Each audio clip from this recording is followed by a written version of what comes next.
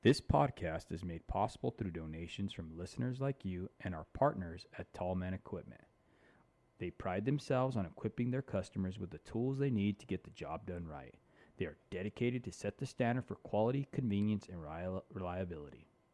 At Tallman, your opinion is important to them.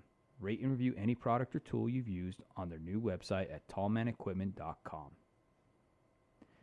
Line 11 Clothing Company, making apparel for their first responders with a positive message to patriots that you can be proud of. A proceed of the cost goes to helping our foundation ignite the fire for father engagement. Give them a follow at Line 11 Clothing on Instagram. You could also find them or email them at line11clothing@yahoo.com. And last but not least, Monzingo Knives. Each knife is created with craftsmanship that only a tradesman could provide. Find them on Instagram at Monzingo Knives and get your American-made Monzingo knife today. Welcome to the Show Up Dad podcast for hardworking fathers. At the Show Up Dad, we recognize that fathers providing for their children is certainly important. But when men truly understand their unique role and gain the knowledge and skills to be great fathers, they can transform and impact future generations. Our guest today is none other than Charles Catchings. He is the founder and host of the Barbershop Group and podcast. He is an addictions counselor and a father to 7 children, as well as a vocal mental health advocate for men. Welcome to the show, Charles. Hi, how are you? Glad to be here. Absolutely, Charles. Hey, the other day I posted on social media about how a man is blessed whose quiver is full, and that's quoting Psalms 127:5. And brother, Right. You're definitely blessed. 7 children, man, that's got to be a lot, bro. Sometimes it definitely feels like it's more than 7. But David, I tell you, years in, you get used to it. You get used to it, and you just learn how to manage everybody and keep it moving. Definitely. Well, if I could have you give our listeners a brief history of your family origin, your father, your mother, and growing up, stuff like that, Charles, that'd be great. Well, I grew up. For the most part, I grew up in the Midwest. Spent some time out on the East Coast as well, but I spent most of my time in the St. Louis, Missouri area. Right. Mm-hmm. My mother's family, they were both in the Mississippi area as well as the Caribbean. Right. My mom's mother was a traveling missionary. Okay. And did some other stuff, and that's how they ended up in Mississippi, and then continued north. My dad's family, they've been in the area for quite some time after migrating north from Mississippi. So you're talking about, in both cases, descendants of slaves, and in all of that. And they, like I said, they settled there in that area. And yeah, man, that's where I spent a lot of my time. So grew up being a big St. Louis Cardinals fan and all of that stuff. Right on. Charles, I wanted to ask you a little bit about your father. How big of an impact did he have on you growing up? Yeah. So, it's an interesting question, Dave, because, when I was,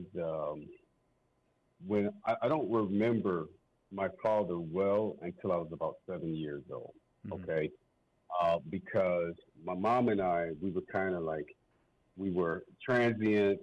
We were jumping around from house to house, living with family, relatives, staying at a community shelter, stuff like that. And then later on, my mom gets a housing voucher, in a sort. And then that's when my dad finally comes and he lives with us. And I'm like, okay, so this is Dad. Got it. From about 7 years old until maybe, I would say, about 20. Yeah, about from 7 until 20. Dad was the enforcer. He was angry a lot. He was still figuring out how to be a parent, Dave. He was dealing with a lot of what we now know was anxiety. He was working a very low wage job, $3 an hour, feeling a lot of pressure from that. Also trying to navigate certain areas where racism was definitely a thing to be addressed, but also dealing with some internal things as well, some parts of himself that he just disliked, that he was struggling with, right? So from 7 to 20, My dad was fire and brimstone. After that, my dad turned into my best friend, right? So, young adulthood, we found ourselves kind of reconnecting and sharing very intimate things with each other and talking for hours on end. And that continues today, right? Mm-hmm. I've been away from my father, away from home for about 21 years, but I can talk to my dad for hours and hours now. Mm. Now, going back, Charles, Mhm. those obstacles that you faced, how did you overcome them? Like, how did you not allow them to shape your future? Well, it was tough, right? Because Mm-hmm. here's an interesting part about that. Growing up inner city America, right? Mm-hmm. Mm-hmm. But I am going to school with a lot of white kids who are extremely smart. I happen to be smart, so when I go to school, I'm in a different world. When I come home, I'm in another world, right? Mm-hmm. And it was very difficult to deal with because I had family members who shamed me for being smart. They told me I talk white. They called me a Republican, Dave, and it really hurt a lot, right? It Mm-hmm. took a long time to get past those family expectations, right? Mm-hmm. Um, but I learned to, over time and a lot of therapy and everything, get comfortable in my skin and use natural resources and things that I learned to my advantage, right? Mm-hmm. And thankfully, I had some teachers who were able to help me see um, the social constructs and the limited expectations that people had and kind of break through some of those walls. Mm-hmm. Wow. No, and that's good for teachers, man. I mean, where would we be if we didn't have them, or mentors, in our lives? Right. Um, I wanted to ask you, do you feel that comparison is the thief of joy? Um, yeah, I think it definitely can be, Mm-hmm. um, especially in this day and age where social media is out front and Mm-hmm. center for everybody, right? Mm-hmm. Um, and I mean, it's always not to blame social media because there's always been some type of media that gave us a picture of what life was supposed to be like, right? Look at this guy with his nice Porsche, or look at this guy with this hot girl, or whatever the case may be. Yeah. uh, can make you think that the grass is greener on the other side, and you lose the ability to be grateful. Mm. And so, yeah, I think when you get used to looking up at everybody else and seeing all the nice things that you think they have, or having an interpretation of what their life is, yeah, it can definitely rob you of joy. Mm-hmm. And I like that you touched on grateful. I think that's a lot of the things that are going on with people these days is gratitude. There seems like Mhm. there's less and less of it. You know what I mean? Right, right, And you're absolutely right. The grass is not necessarily greener on the other side. I right. mean, I could talk to a lot of different people and they'll be like, "Don't do that. It's not worth it. It isn't greener." You know what I mean? And one of the things a friend of mine always used to say was that the grass is only greener because someone's crap is in it. You know what I mean? Mm, yeah. So, you know, but moving on, Charles, I wanted to ask you, would you agree that at the core of most fathers, it's to serve as a provider, right? And if most fathers who are absent knew that their family would starve in their absence, they would remain in the home. Do you think that to be true or? I think mostly true, Dave. I think Mm-hmm. that naturally a lot of guys feel like they're supposed to do something for Mm-hmm. their families, right? Mm-hmm. I think that we go through stages of maturation where it hits us a little harder as we age in some cases, right? Uh-huh. But I generally think that all guys feel like, I'm supposed to mean something. I'm supposed to have value for my family in some regard. We may not agree how that value is displayed, but yeah, I think that every guy wants to feel important and like they can contribute to their family. Mm-hmm. And the second part of that question is, do you think that knowing that there is a supplemental income in the form of government assistance, that fathers can leave knowing at least their family will be fed and provided for housing assistance? Well, you know what? I don't think so. Okay. And there's a reason for that, right? So again, speaking in this case as an African American who, Mm-hmm. you know, about 70 years ago, Mm-hmm. the marital rate for African American people was extremely high. Mm-hmm. Okay, it was right on par with white Americans, Asian Americans, everybody else. Yes. And you know, right around the time that the government decides to allow Black Americans to participate in free housing and government housing, right? Because we were not allowed to do so. Mm-hmm. Right around that time, you have a couple things happening. You had free housing being given to African Americans where it wasn't, so they saw that as a great thing, right? They thought it was part of integration. But at the same time, you have drugs coming into the community on a level. You have a lot of African American men returning from war who were subjected to, you know, PTSD and things like that. Mm-hmm. And you have the incarceration rate starting to increase.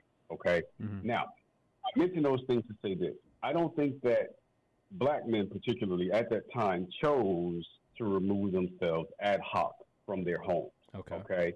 I do believe that there's a small percentage of Black men and men in general who may have looked at this thing and said, you know what, hey, man, I don't have to be here. I can skip out. I can go do something different, right? Mm-hmm. She's going to get money from over there, so I don't have to be here. But by and large, I think that there are so many external factors Mm-hmm. And internal factors that play into a man's mind. By the time he decides that I'm going to let the government take care of my family, Mm-hmm. he's already been so far gone, right? That's like the last bit in terms of his psychological breakdown.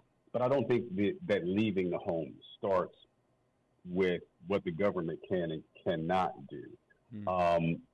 And then two, the other part about that is there are certain ethnic groups in America who that hasn't impacted much at all. Mm-hmm. You know, when you think about Asian Americans or white Americans, the two family household is still almost 70% for both groups. It's 68% for Hispanic Americans. So Mm-hmm.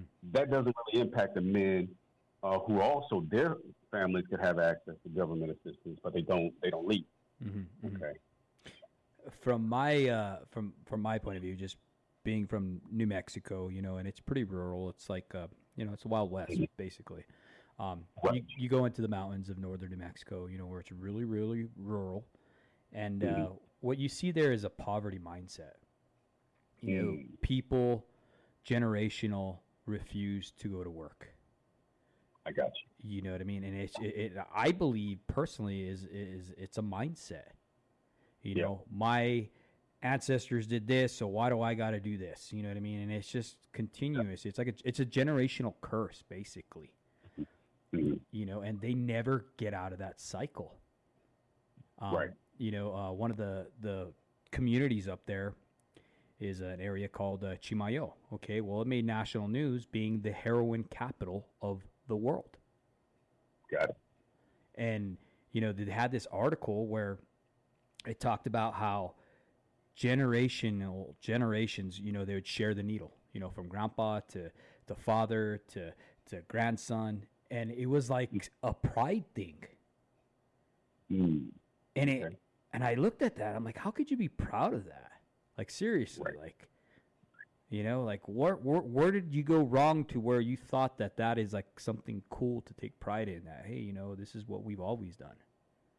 You know, and I think that's a lot of that mindset, you know what I mean? And you could probably touch base a little bit more about that, being, you know what I mean, you deal with mental health and stuff like that, you know, but I thought that was really interesting, you know what I mean?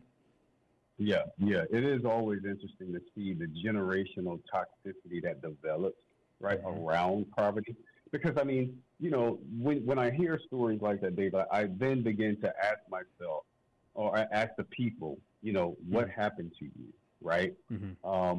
What's been done to you, right? Because at the foundational level, even poverty itself is a type of trauma. Okay, or you know, drug use is a response to not being able to deal with a type of traumatic event or a set of traumatic events. So I begin to ask the questions, well, you know, who are the people? What have they endured? What have they been faced with? How did they address it? What were the cycles of positive and negative behaviors, you see? But yeah, I mean, when you start looking at those things, then you begin to come away with an answer as to, okay, This is why they're sharing the needle the way they are. Okay, because a lot of times, if they've been exposed to trauma, David, they really don't have the ability, because trauma changes the way the brain functions. They don't really have the ability to make some of the best choices that other healthier people might make. No, and I agree. I mean, just some of the, and once again, not knocking them or nothing like that, but man, just some of the places out there, you can't even believe that they're living the way they are. You know what I mean? It's pretty sad.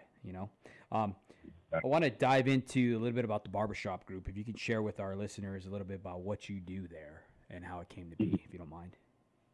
Yeah, sure. The Barbershop Group is a mental health organization that focuses on advocacy for men, right? And we've got 5 areas that we tend to focus on. That is the mental health component, physical health, financial health, social health, and spiritual health. Okay. It grew out of my experience working in one particular residential treatment facility where both the residents and the direct care workers were dealing with some of the same social, mental health, financial issues, right? And so we've been around since 2011. It started out kind of being like a community organization, just going around to churches, community centers, mosques, wherever barbershops, wherever they would allow us to talk and have these conversations about how mental health was extremely important and how to recognize some of the signs of mental illness and where to go to look for help, right? And so you fast forward, we started doing some retreats, having men meet in central locations and just really rub elbows with other guys. It's something that a lot of guys don't say that they want, but we know that they need. A lot of men function better face to face in small groups, 10 to 15 at a time, and get them to look at particular issues in their lives where they may need help and be afraid to talk about that need. Areas of their lives where they may feel off kilter, have some self-loathing, and really you provide them with resources so that when they go back to their respective locations, they're able to get the help that they need, whether it's therapy, a financial advisor, spiritual advisor, whatever the case may be. And it's also about reading. You got to continue to develop yourself like that. But that's the main focus of the Barbershop Group. And I tell people all the time, I call it my missionary work, David, but it's not any particular religious affiliation, no particular, background to it, but this work with men is spiritual work. And for a man to develop himself, it's still a spiritual work. Even if he's an atheist, there's a spiritual component to it. And so that's what we're about. Being an atheist takes faith too. That's right. You still got to develop. Exactly. Okay? What are some of those issues that you see playing in that inner city that you guys are working with, in the communities, and what do you see that keeps men from being present in the lives of their children? What do you run into? Well, when we talk about the inner cities, it's a continuation of that breakdown of the family that I mentioned earlier, right? It's the breakdown of the family. It's pockets and small pockets and big pockets where there are either overt racist tendencies or covert racist tendencies. There's also lack of opportunity. And when I say lack of opportunity, not just lack of opportunity provided by the people in power, but also on a local level in terms of homes, we don't have a lot of parents who are exposing their children to opportunities, right? So it's a weird cycle, Dave. When you're a child who hasn't had a lot, you weren't exposed to a lot, you become an adult. If you continue along the same trajectory, you're not exposed to a lot. You have children, and your children don't get exposed to a lot. And so it's a cycle. You see what I'm saying? Yeah. And in order to break that cycle, at some point you have to say, hey, as a father, I wasn't exposed to a lot. I didn't get a lot of opportunities. I need to do what I can to provide my children with more opportunities. You start turning that around, okay?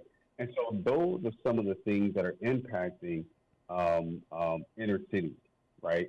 There's still a drug problem in inner city America that gets overlooked because a lot of times we focus on the opioid addiction, which tends to be something when we talk about opioid addiction, we're looking at suburban America, white America, rural America, okay? not inner city America. However, we've had some very famous celebrities who they've had opioid addictions and they died. Okay. Mm-hmm. So a lot of those things still exist.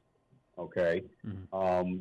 And it's also about infrastructure. In some cases, the infrastructure doesn't exist. The financial infrastructure doesn't exist. You can take a place like Detroit that has been underwater financially for a long time because people have made financially, bad financial decisions, Mm-hmm. and that includes government officials and local people, right? Mm-hmm. So there's a lot. Yeah, no, Detroit definitely needs some help. I mean, wow. I had a friend out there who was doing some power line. He took his company out there and he was rebuilding, working out there out of Local 17. And Hmm. he was just telling me, he's like, man, it was scary because a lot of the buildings were about to fall down.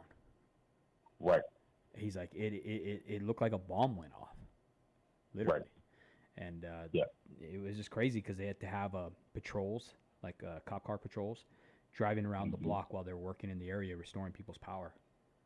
right. You That's know, right. and he just said it was just like he's like it's something that no one talks about Right. until you actually get out there and see it, and it's like what's really going on, and I liken that to kind of over here in the Four Corners area of New Mexico, um, the Navajo Nation. Hmm. I took a friend. We are going to Utah, and one of my friends, he came from Missouri, and he's from Minnesota and all that stuff. And so he's been around, and we were driving through there, and he had never seen the poverty level that those people experience in that part of the reservation, in Shiprock and stuff like that. They're Right. literally living in FEMA huts. Okay. And I don't know if you're familiar with those, but those are those little plastic, like, trailer type deals, you know what I mean? That they put people in, like when hurricanes come or like Hurricane Katrina came and stuff like that. They live in those. Wow. Yeah, and it's just crazy, you know what I mean? But it's definitely some kind of reform that the government needs to look into and try to help them people out. You know what I'm saying? But I wanted to read you this quote. Okay, it says, "To be a good father, we need to be a whole father. Otherwise, Hmm. we're parenting with one foot in the past. Yeah. What do fathers you speak to do to become whole, to overcome the adversity?" Um, it's funny when I hear that Uh, quote and then the question. I think about something that was said, and I can't remember who said this quote, but mm-hmm, at a certain point when you mature, you make peace with your parents.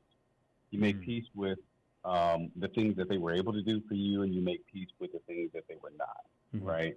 mm-hmm, And I think that that's one of the things that a lot of dads need to take a look at, right? Because whether dad was present or present absent or completely absent, right? mm-hmm, There's a there's a message. There was a lesson that we learned from our fathers, and there was a lesson that we learned from our mothers. mm-hmm, And we have to decide what we're going to do with those lessons with regard to our own children, right? mm-hmm, And you heard me say that this work is a very spiritual work.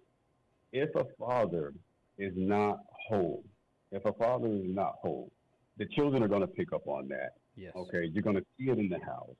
Everybody who interacts with those children are going to see it. mm-hmm, And I can tell you, David, I can. Matter of fact, when I see children, I can tell the difference between children who have a strong fathering presence in their lives and mm-hmm, those who don't. Okay, mm-hmm, and those who don't. And the fathers who are strong and in their children's lives, when you talk to them, you find out that they were able to make peace with their parents. mm-hmm, They were able to make peace with some of the mistakes that they made. They were able to remain humble about the successes that they've had. And they share all of their lives with their children. mm-hmm. Hey, Charles, can you elaborate a little bit about what you see in the children? I mean, I find that kind of fascinating. You know what I mean? Right. And, one of the things that I see with children who have a positive fathering presence in their lives is this. Mm-hmm. They're less prone to fall into this immediate gratification, right? Okay. This microwave culture that we are developing now, that we're seeing. Mm-hmm. Um, Children they have a healthy amount of discipline. It's not the type of discipline where somebody's scared the living daylights out of them to get them to behave, but Mm-hmm. they have a gentle understanding of what's right and what's wrong. And when a father is in a child's life, um, you know, in early adolescence, when he does things like wrestle with his son and is playful and, they banter and stuff, one of the things that the young child picks up on is the difference between play and reality. Mm-hmm. He learns the boundaries from a healthy father, Yes. right? From a present healthy father, right? He learns, you know what? No, I overstepped the boundaries. I'm not going to go that far. All right.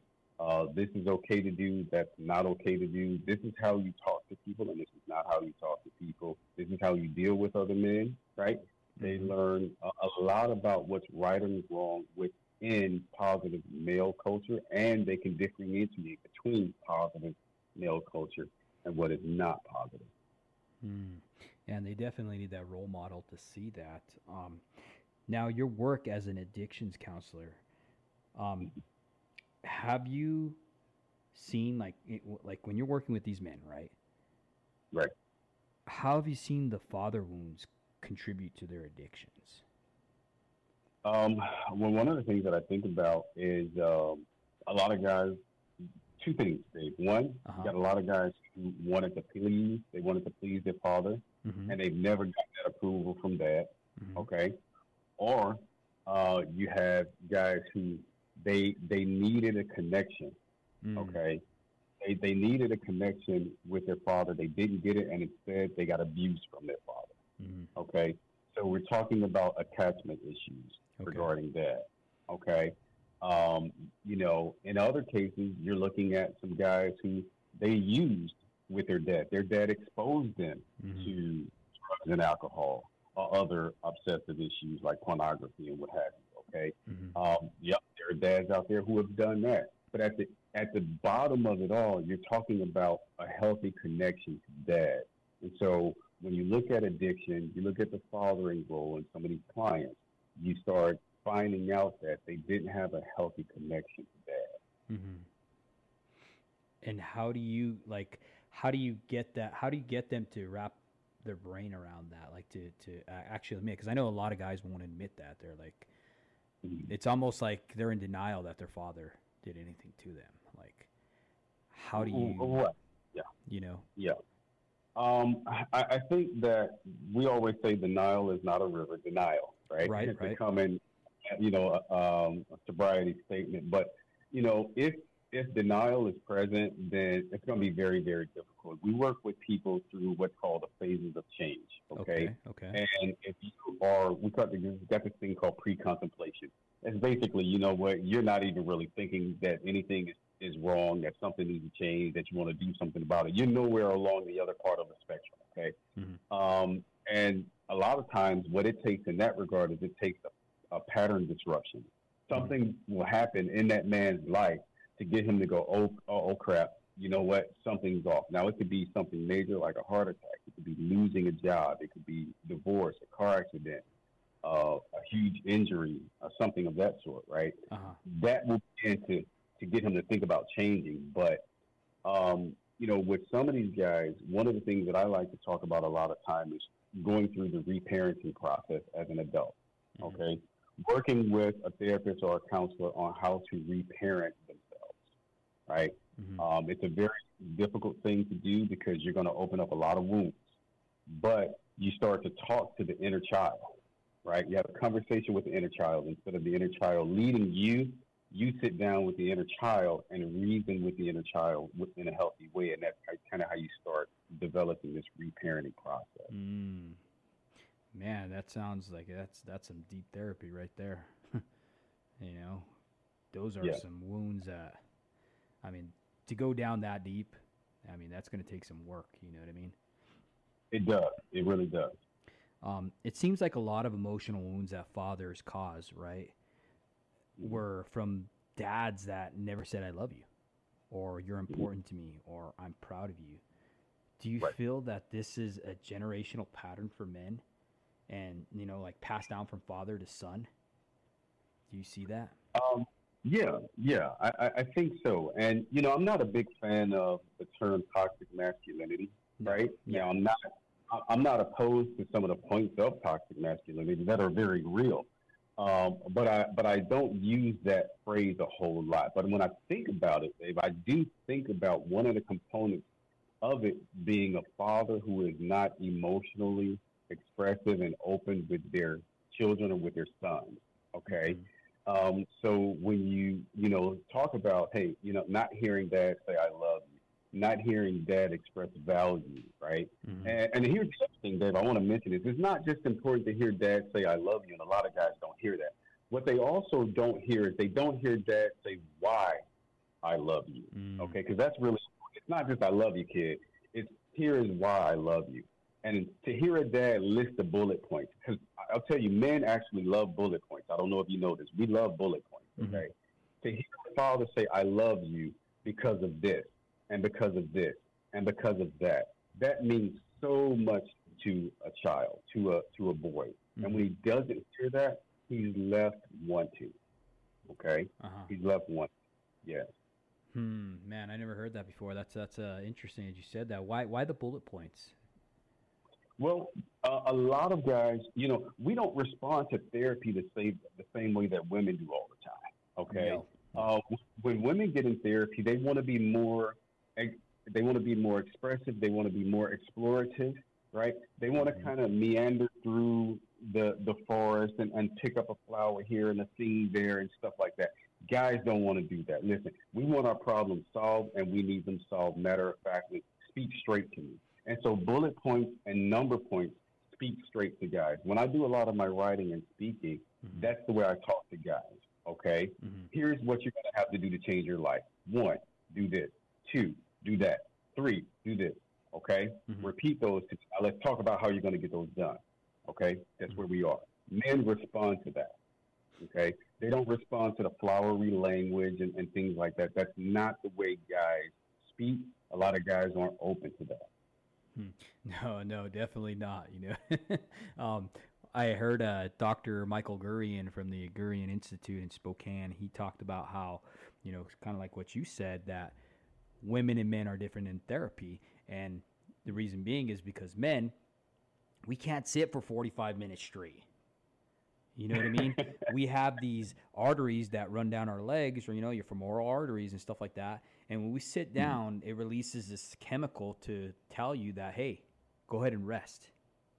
Mm-hmm. You know what I mean? Yeah. So that's why you get these dads who sit on the couch for 10, 20 minutes or whatever, and all of a sudden they're couch potatoes. They don't want to get up. It's because their body Right. naturally releases this chemical to say, okay, you can relax now. There's not a dinosaur chasing you down or anything like that. You know what I mean? And That's right. you know what I Yeah. mean? So I thought that was kind of interesting that he touched on that, and he also said that men need spatial things. Our brains are wired differently than women. So a lot of Mm-hmm. times when you ask these children, what do you remember about your father? The boys will respond, well, I remember he used to throw catch with me or throw the ball or Right. whatever in the yard. It's because men are spatial. You know what I mean? So what he does in his practice is he'll throw a ball with them. You know what I mean? Right. Or get him to bounce a ball or do something, you know what I mean? And he said that Yeah. we can implement that as fathers into training our children, like when we're working on the car or whatever, just using a wrench and stuff like that, and just start talking to your boys. Start, hey, Yeah. man, Yeah. how was school or whatever? You know what I mean? They'll open up to you. Right. And I thought that was pretty interesting. You know what I mean? One of the best things, Dave, one of the things that they're figuring out Uh-huh. in terms of health. Fishing is great therapy for guys. Mm. Mm. Fishing. So generally, when we talk about activity, when you can keep a boy and a man active, you're probably going to get more substance out of him.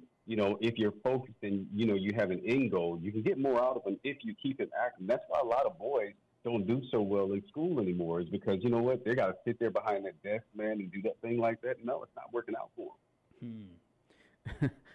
No, it is. I remember when I was a little kid, I'd get in trouble for getting up out of my desk, and I was all Right. over the place, and thinking Right. back, you know what I mean? They would have probably put me on Ritalin or something like that just because I was a rambunctious kid, I wanted to climb on the bookshelves and everything else. So I see. things have changed, definitely. I wanted to ask you, do you think that, back to that last question about the generational pattern for men and being passed down from father to son, do you think that that's a big factor to absentee dads in the poor communities rather than their living conditions? Hmm. Well, I think that it's a combination. Because if Combination? you gotta, Yeah, I think so. I think it's a combination because the dad who is providing is not going to allow a child to live in poor living conditions like that, right? Mm-hmm. You may be poor, but mom and dad are not going to let you know you're poor, Mm. okay? Because they're going to put both of their feet forward and make something happen, Mm. okay? But where where we see it arise is when one person says, you know what, I don't have to do anything, man. You know what, I'm just going to sit on the block and do this. And then Mm-hmm. another person says, you know what, I'm going to sit on the block and do the same thing.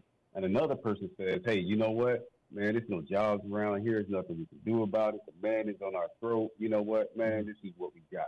See, when you reinforce those ideas, Mm-hmm. even though it may not be the reality, it becomes the reality. And I remember when we talk about trauma, when you've been traumatized, Mm-hmm. everything that you experience through those traumatic experiences. Now you have those lenses on, Dave, and it's hard to take them off. Mm-hmm. Okay, so you're going to view politics through that trauma. You're going to view race through that trauma. You're going to view religion through that trauma. You're going to view work through that trauma.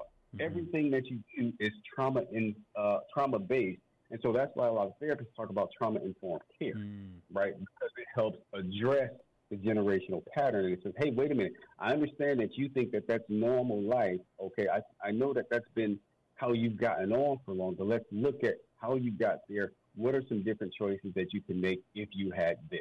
Okay, or what would happen to you if you did that, right? Mm-hmm. You know, and a lot of it too, when you talk about people who have been traumatized, you're talking about someone who's stuck in survival. It's Yes. maladaptive the way that they try to survive, but it is a survival mechanism. It's not always healthy, Mm-hmm. but they are trying to survive. And to healthy people, we look at them and go, man, what the hell are they doing? Trying to survive. Mm-hmm. They're just not healthy. Okay. No, no, definitely not. And you see that too, like a lot of people who have been traumatized and stuff like that. I've seen it in certain people where their limbic system is always in fight or flight. Right. And you literally see that. It almost looks like they're a neurotic house cat. Like you ever see one of them Mhm. cats where they're gonna jump on your face or jump out the window? They don't know what they're gonna do. You know what I mean? And you can Right. literally see that fear in that Mhm. person. You know, Yeah. I've had people where they're afraid to sleep. You know what I mean? Like with their door closed. Right. So they'll leave their door open, but then they'll put like a 50-pound bag in front of the door so you can't open it. Right. I mean Hmm. that's crazy. You know what I mean? That's someone who has a lot of trauma, and they need help. You know what I mean? Right. And Absolutely. that limbic system's. I mean, I can go on and on about that. You know, I learned a lot from my wife. You know, she had contracted Lyme disease, and it was so traumatic to her mental state and her body that her limbic system was stuck in fight or flight Right. to where her body literally started becoming allergic to all foods and she was starving to Mhm. death. You know what I mean? Wow. So she had to Yeah. go through dynamic renewal. I think it was DNRS, dynamic neural something or other. Okay, it was an Annie Hopper program where it literally retrains and remaps your brain, Okay. and that was the only thing that helped her. I mean, she can completely eat everything right now. Oh wow. Yeah, but I mean Wow. that's how powerful our minds are. You know what I mean? Right. Right. But I wanted to ask you this next question. An absentee father creates a paradox of feelings in their boys, right? Now, they have seen their mother's resentment and anger towards their fathers because he left her alone to raise the children. Mhm. Do you feel that this confuses boys because they are males, right?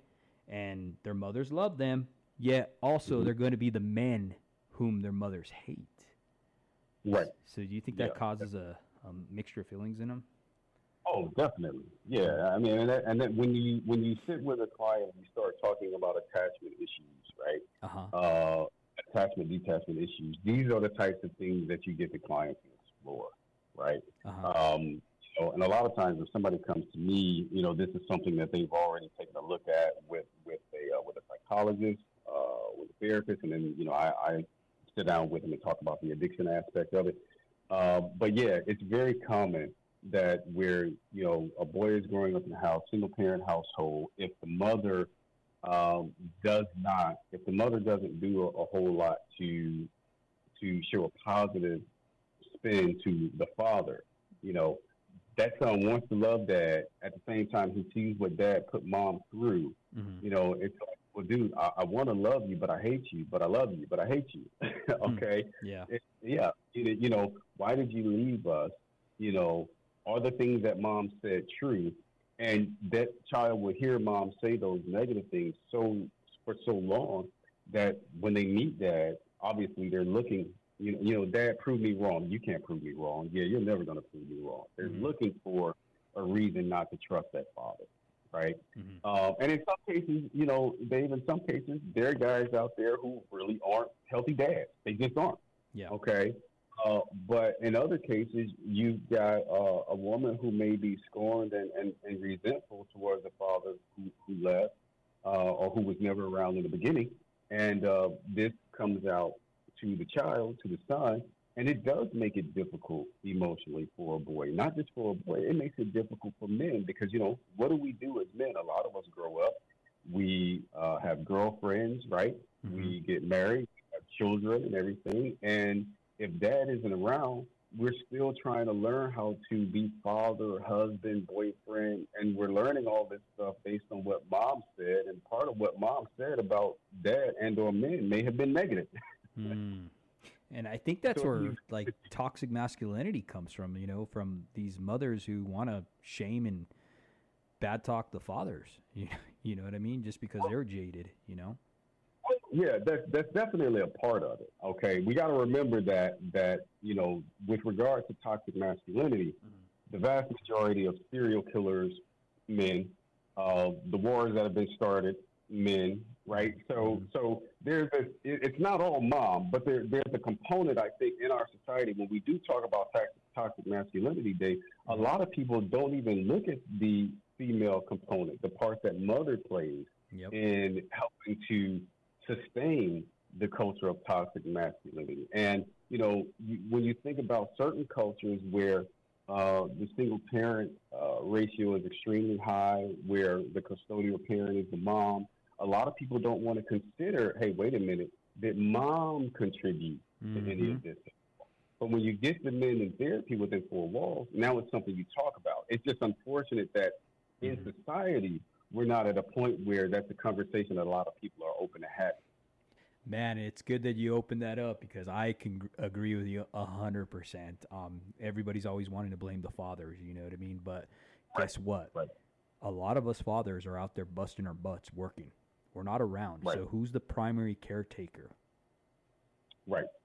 Yeah, I mean, that yeah, I hate to point the finger, but let's point the finger. You know what I mean? And I'm not saying everybody, but I mean, right, people right. really need to look and see. I mean, that's how important Hmm. we are as fathers and as mothers. Yeah. You And know I what I think mean? It's tough, Dave, that you mentioned that. A lot of us are working. We're working really hard, right? Yeah. And I think now a lot of guys are struggling with being providers and being asked to be present, right? So work those 12, 13-hour days, but also come home and help cook and clean and put the kids to bed, read them bedtime stories, give them a bath, right? Yeah. And I think a lot of guys are feeling tremendous pressure from being asked to do all of that. I do think that for some men, it's going to be possible. They're going to get better at it, right? It's going to take Yeah. some time. But I think that for other guys, I don't know if they're going to make it there. And so I think that that's a conversation that these men and women who are in partnership and who are in marriages together who have children, that's going to be something that they have to sit down and come to an agreement about, reasonable agreement about. But it's definitely pressure that guys are feeling. No, and I agree. You know what I mean? When you're married, your partners. That's your helper, right? Um, so you guys got to learn how to work together and get over your issues and whatever else. So I agree with you on that. Um, I wanted to quote somebody who we both are very familiar with, a good friend of mine, good friend of yours, Dr. Stephen Poulter. His book, The Shame Factor, right? He talks Great book. about how it's easier to discuss depressive bipolar issues than the intangible power of self-loathing, self-hatred, and addictive behaviors, which are all motivated by shame. Okay? Hmm. In your clients, how big of a role does shame play in their addictions? It's huge. It's Mm-hmm. huge. When you understand addiction, one of the things that I'll say about it is this: addiction is a disease of loneliness. Okay. Okay, and it doesn't matter what type of addiction you're talking about, whether it's drug addiction, porn, alcoholism. Okay, Hmm. a lot of guys who are addicts, right? They may enjoy doing their drugs or whatever activity, that addictive activity, with friends. But guess what? Even if those friends leave, they're still going to engage in that addictive activity. They're not going to become sober because their buddies went away. Okay, Mm. and in fact, a lot of guys will self sabotage, get rid of their buddy so that they can do the drug and sit there in that self loathing uh, state. Okay, because it's a pain pleasure kind of thing that they can experience all by themselves. I can bring myself really really low, and then I can make myself really high, and I can think about something that made me feel really awful and shameful, and I can bring myself high. And there's nobody around that I have to experience this with. It's all mine. Okay, Mm. so addiction and shame. Okay, Hmm. a lot of times, they believe it or not, a lot of times, a lot of family members don't want to get involved in the counseling of the addict, and I'll tell you why. Hmm. Because eventually, once that client begins to sober up and start talking about their history, right now they're talking about things that were done to them by family members. They're talking about things that were said to them by family members. Dave, I'm a recovering addict, and I got to tell you, you know, growing up, I told you that I was treated badly because I spoke differently, because I thought differently, I looked differently. Well, I was eventually raped because of that. Oh Okay, wow. okay. And so let's think about that for a minute. Here I am. Here I am. My family is telling me I'm not good enough. I don't look right. I'm not valued. I'm in the wrong body. Hmm. Okay, right? Hmm. And those are all statements of shame. And a lot of times, what we do, and we don't know we do it, unknowingly we do it, is when we feel our own shame, we project it onto someone else. Well, when we project it onto somebody else, we have no control over their behavior and how that's going to impact them. And a Mm. lot of times, it pushes that person to a place where they're unhealthy, whether it's addiction, cutting, some other vice. Hmm. Okay, so shame is almost always present in addiction. Wow. And man, I thought that was pretty interesting that you said that it's a connection issue. Shame needs, Right. when it's lonely, right? Hmm. So we're all made, for connection. Right. Wow, and just to see that tied in with that, I thought that was very interesting that you said that. You know what I mean? And once again, I my heart goes out to you, and I thank you for sharing. That traumatic incident that happened to you. You know what I mean? No person should ever experience that. So, you know, Right. I Right. thank you for sharing that with us. Um, what advice can you give fathers coming from adversity to overcome and be better? Man, one of the things that I think about is, you know, always be available to your children, right? Be open and honest with your children. I asked our followers one time, Dave, I said, listen, you know, if your daughter or your son came to you and said, hey, Dad, you cheated on mom, why'd you do that? Are you willing to talk to your child about that, right? Yeah. Well, healthy fathers are going to have that conversation, okay? Mm-hmm. You've got to be able to be open. You have to be emotionally naked with your children, okay? You cannot wallow in self pity, right? You Mm-hmm. can't have a part of yourself that you despise and hate, because if you have a part of yourself that you despise and hate, you're going to cover that up, right? Mm-hmm. Guys will cover that up. But what tends to happen is when that guy covers that up, he doesn't talk to his children about it. Guess what his children go out and do? They repeat some of those same behaviors because dad never spoke about it, Mm-hmm. right? He never put the warning signs out there. He never put up the traffic signals, right? Mm-hmm. Yeah. Okay, that's what it's like. So one of the biggest things that I tell guys is be open and authentic. Practice open, authentic parenting with your children. Hmm. So, is that is it would it be correct to say that people who aren't open, authentic with their children, is that some of the worst mistakes fathers can make? Yeah, I definitely think so. Mm-hmm. Look, kids are smart, Yeah. and they're going to continue get smarter. Our children, Dave, are going to be smarter than us. Mm-hmm. Okay. And so they can see things and they may not necessarily be able to articulate it or think that they have the emotional space to articulate it. And then when they get older, they're going to articulate it. And they're going to let you know, yeah, Dad, I saw that. I knew that. And they're going to ask you a question that prompts you to tell them what they partly already knew, right? Mm-hmm. So I think that's one of the big mistakes that a lot of fathers make, you know. And I think too, I was reading in that once again, Stephen Poulter's Shame Factor. I was reading in that book that children, and I'm probably misquoting him, but children have the tendency to get you to look into that shame. They push it out of you, kind of. You know what I mean? And, yeah, definitely. I thought that was interesting. Can you elaborate a little bit about that? Do you think? Well, I'll give you an example. Okay. With my own children, I had to work, Dave, in order to avoid being a helicopter parent, right? Yeah. Because of my own negative experience, because of the abuse and things like that, I'm raising children, and I'm like, no, you can't go here. No, watch that. No, what did they say to you? No, you can't sit with this person. Can't go to that school. Can't. You see what's coming out of my mouth? It's a lot of can't do stuff, and that's part of that poverty mindset. Mm-hmm. See, okay, and so with me, them wanting to get involved in gymnastics, or I have a son that's a pilot now, and he's got to stay at the airport all day and do stuff, and I can't be there with him and stuff, right? Yeah. I had to talk to him about things that happened in my life in a constructive way, while also letting them know, hey, look, you know what?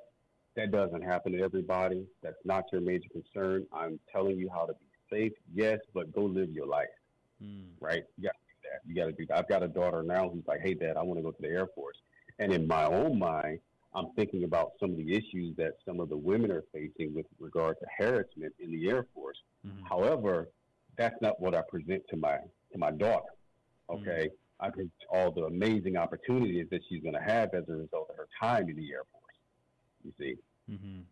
No, it's all about perception, and being able to, it's not really masking your fears, but not projecting your fears on them. Not projecting fears, yeah, not projecting, okay? Exactly. Because here's the thing about it. Dave, one of the things we got to understand about us and how we relate to our children is this. Mm-hmm. Our external voices become their internal voices. Okay? So we have to be mindful of what we put into our children. Yes. And I want to liken that to what the Bible says. You know what I mean? It talks about speaking life or death. Choose life. Right. You know what I mean? That's right. So, yeah. No, and I agree with that 100% because I've seen women where they project their fears onto their kids. Mm-hmm. And they will carry those fears. Mm-hmm. And it's sad. Right. And right. It's interesting how parents, we have that capability. Children truly, and I told you this earlier before when I did your introduction about blessed is a man whose quiver is full. Mm-hmm. Children are a blessing from God. And they've been given to us for an allotted time. Right. You know what I mean? So it's up to us to make the best, be that good steward. You know what I mean? And we're going to make mistakes. We are. But like you said, be open and be responsible to be like, hey, I'm human. I made a mistake. This is what I did. And just show them that we own it. Right? Right. That's right. Now, Charles, I wanted to ask you, do you believe that groups such as the Barbershop Group, right, or the Show Up Dad Group provide a community for fathers to go and get the help they need without fear of judgment? Yeah, no doubt. I mean, that's the whole premise, right? Mm-hmm. These types of groups, they're new and they're not new. They've always been needed, and they've been in existence in certain parts of American history. Right, and in other cultures, right, where you talk about cultures that have mentoring among males, or they have rites of passage programs and stuff like that. So it's been around, but now we're modernizing it and we're getting more focused. You see, these groups are extremely helpful. One of the dilemmas that we have, and I think you're aware of this, is you know what? Letting the men know, hey, we exist. Come here. We can help you. Okay, you're not alone. There are a lot of guys just like you. Okay, we have to work really hard to get that voice out there because right now, let's be honest, there's not a lot of we're not given a lot of microphones for stuff like this. No. Okay, a lot of guys aren't given the opportunity to fully expose themselves, fully express themselves in a safe environment. Say I need help, feel comfortable saying I need help, right? Without undue judgment. Okay, there are a lot of different things that are happening in America right now that try to that maybe advertently and inadvertently try to squelch right movements like this, organizations like ours. But they're extremely helpful, and I don't know anybody who's come across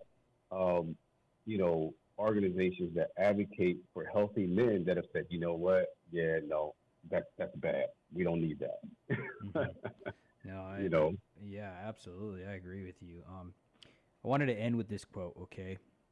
The great abolitionist Frederick Douglass is often quoted as having said, "It is easier to build strong children than to repair broken men."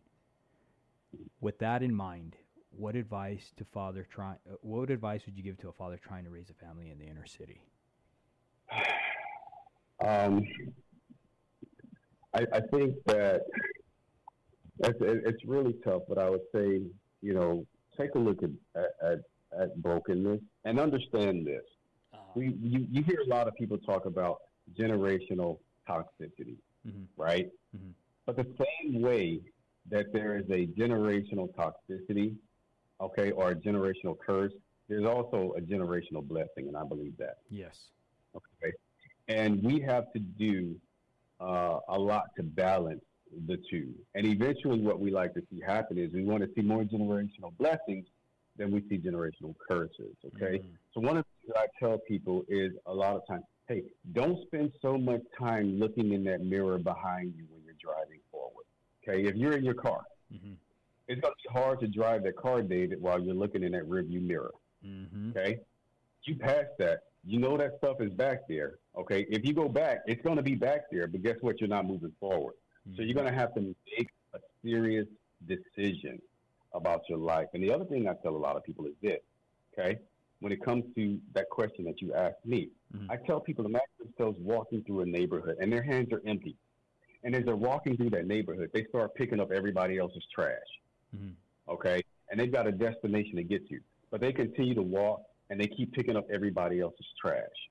And they pick up everything that they see on the road on the way to their destination. And by the time they get to their destination, they can't get anything done. Why?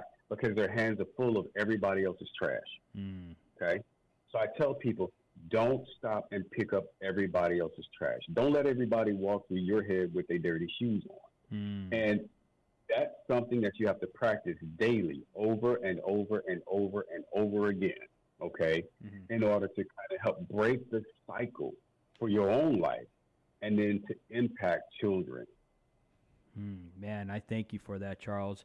Once again, Charles, thank you for coming on the show, brother, and sharing all your great wisdom, dude. I want to get you on here again. Can you give our audience a brief where they could reach you at real quick?